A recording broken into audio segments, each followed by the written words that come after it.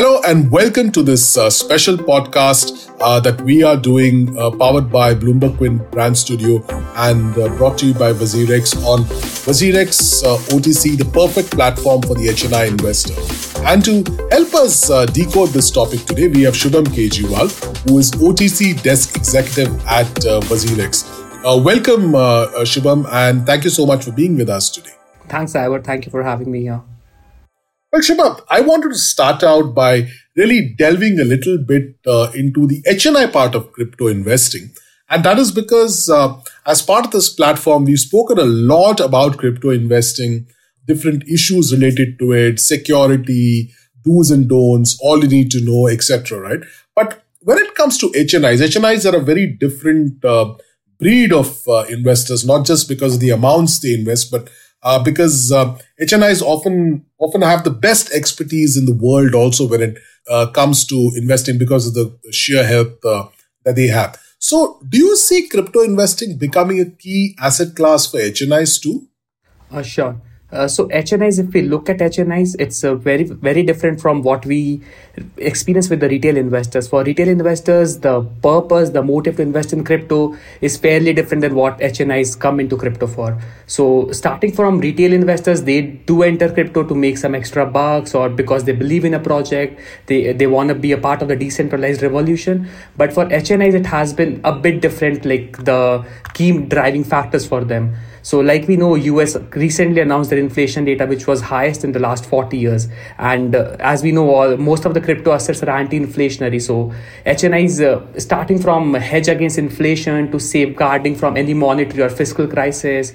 Also, they look into crypto investing as a passive source of income via trading and holding. Given the high volatility in most of the crypto assets, they do set up some APIs or trading bots on the various exchanges, and they are all in for it. And like you also mentioned, HNIs do have more expertise and they have access to wealthy fund managers and derivative traders. So HNIs, they generally don't invest directly, and we don't experience HNIs coming in, signing up and depositing crores of rupees in Indian exchanges. What we have observed more or less is like they reach out via a trust fund, or they set up a different exchange ID, and then they try and create a fund out of it. And they have various strategies in place for trading in crypto investments. But crypto is becoming a main class assets for HNIs because of all the benefits and advantages.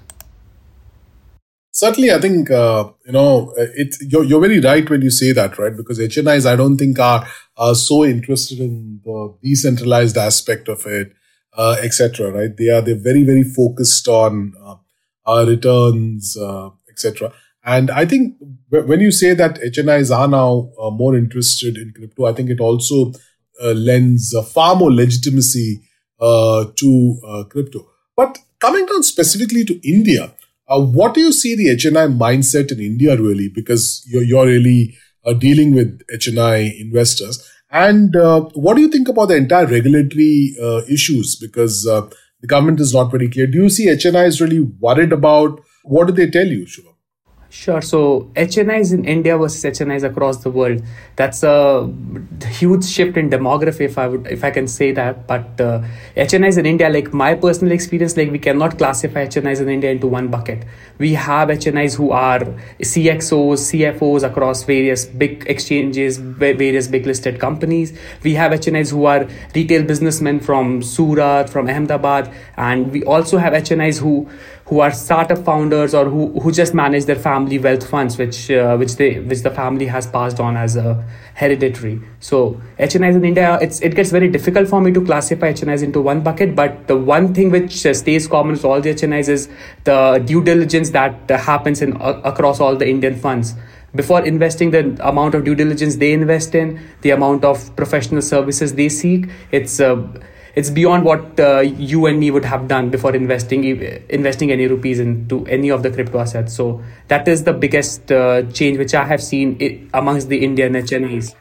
And Also, to add on the regulatory framework has been a matter of concern for HNIs before they invest in, and generally they have some professional advisors with them who help them take the decisions. But currently there is no proper governance across the regulatory side of it in India. But there is a generally accepted principle which investors have been following widely, and that has been going along. But a lack of regulatory governance has actually led investors to take a step back from investing. We have seen a lot of individual HNIs and fund managers and trust funds coming and setting up their accounts, but corporates and mainstream companies and corporate treasuries, they are still a bit concerned because of the auditing concerns they might have to face at the year end. So regulatory has been holding back a lot of HNIs in India from investing. Well, it's certainly understood about corporates, right? And again, corporates are very risk averse, etc. And even if they understand, if there are audit issues that they foresee, that is something they will not know, even though CFOs may be very interested. Now, tell me something, and maybe this is completely anecdotal, but I certainly understand it when you say that CXOs of large organizations, startup founders, entrepreneurs, etc., are HNIs who are very interested in investing. But do you see a great amount of interest even from B and C class cities? Because these are, traditionally people who may not have the same kind of access or understanding of crypto that's there with some of the CXOs, etc. From cities like I mentioned, from cities like Surat, like business-oriented cities, we have seen an expressed interest, especially from the western side of the country. Surat, Ahmedabad, Gandhinagar, Mumbai, and these are mostly from the business community. And what I believe is the driving force for them joining crypto is the word of mouth influence. One of them started and everyone just followed the path, because for a businessman, at the end of the day, it matters is like how much turnover they are having and how much profits they are making. So these are one of the most active traders across the Indian exchanges that we see on a regular basis, specifically in the INR market. They might not be more active on metaverse projects, or they might not be decoding a lot of technical aspects of the things, but with they know how to trade, they know how to make money out of it. These are traditional stock investors who had their time in the Dalal Street back in 1990s and 2000s, and now they are riding the crypto wave all along. That's really fascinating, Shubham. Too, because I think they are also who are very careful. I think they're very street smart. These kind of investors, So I think a lot of listeners would be very fascinated by that. But I want to come down to OTC trading now. And can you explain a little bit more about over-the-counter trading, and why, if somebody is an HNI investor or a corporate also, why is this so important for them? Sure. So for OTC, it stands for over-the-counter trading, and over-the-counter trading is generally for all the high-volume traders. So what happens as a high-volume trader? We as retail investor, we never face this issue. Whenever we want to buy USDT or Bitcoin or any crypto, we can go to any exchange and there are open orders to fulfill our demands, even if we want to buy or sell.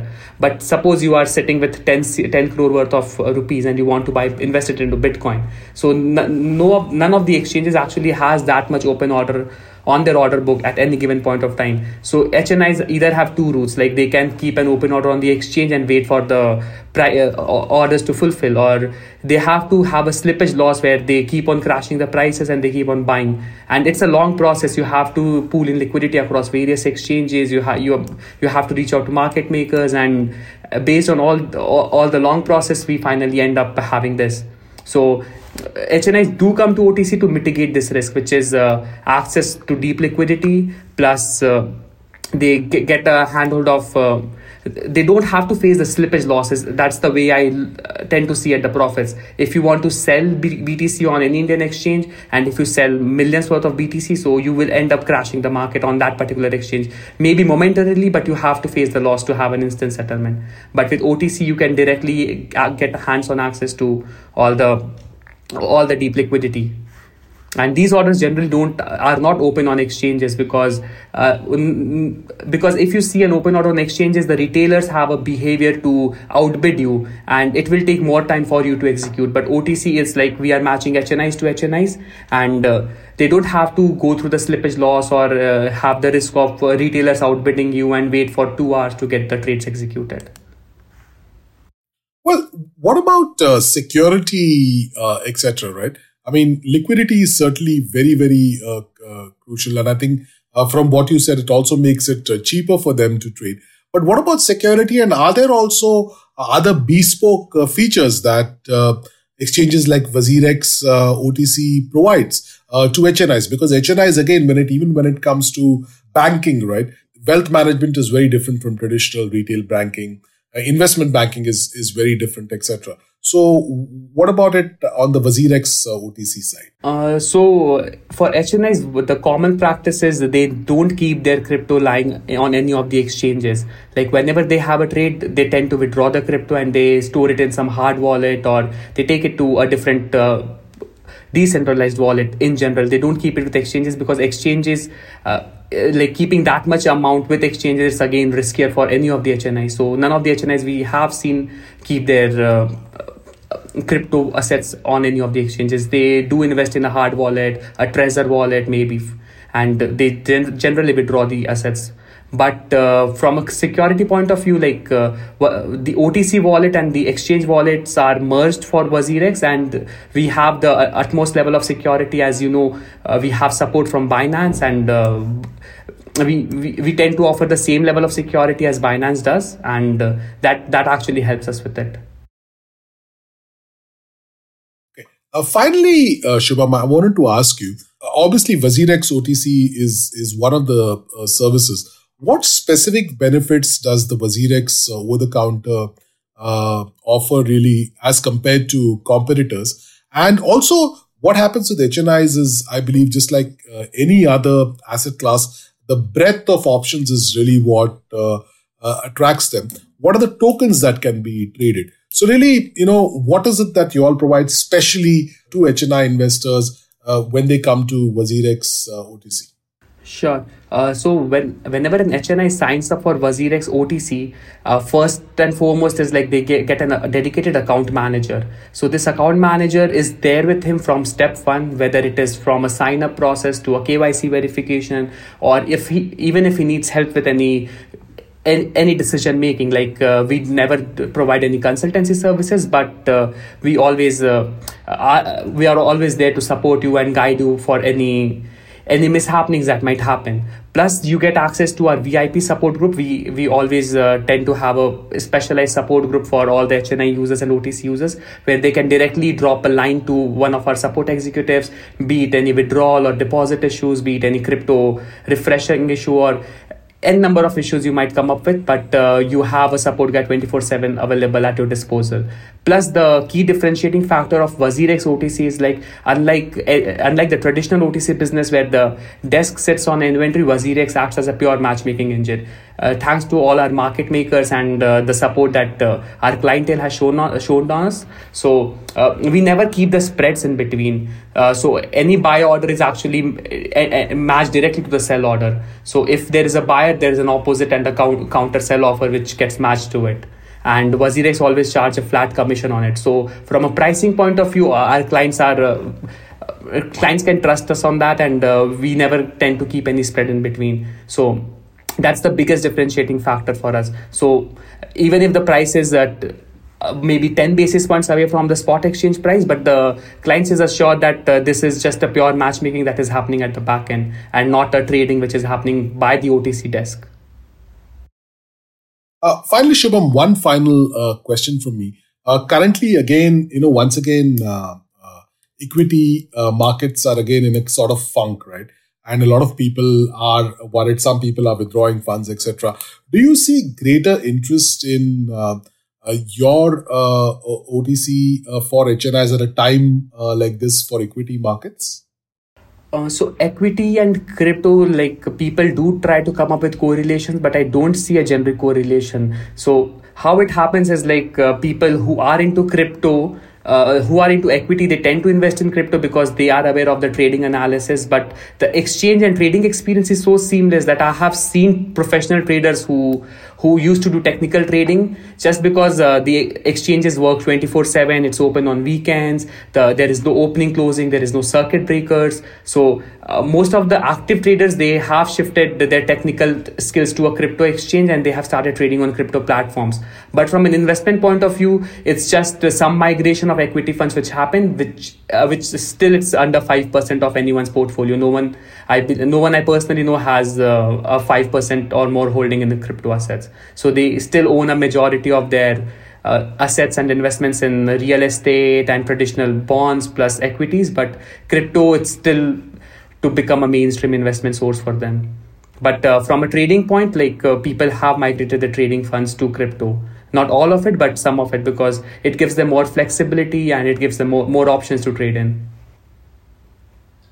Well, Shubham, that was really fascinating. And I think, one very interesting aspect is when you say that 5% of people, maybe up to 5% of a portfolio is dedicated towards crypto. I think the opportunity is really vast over there too.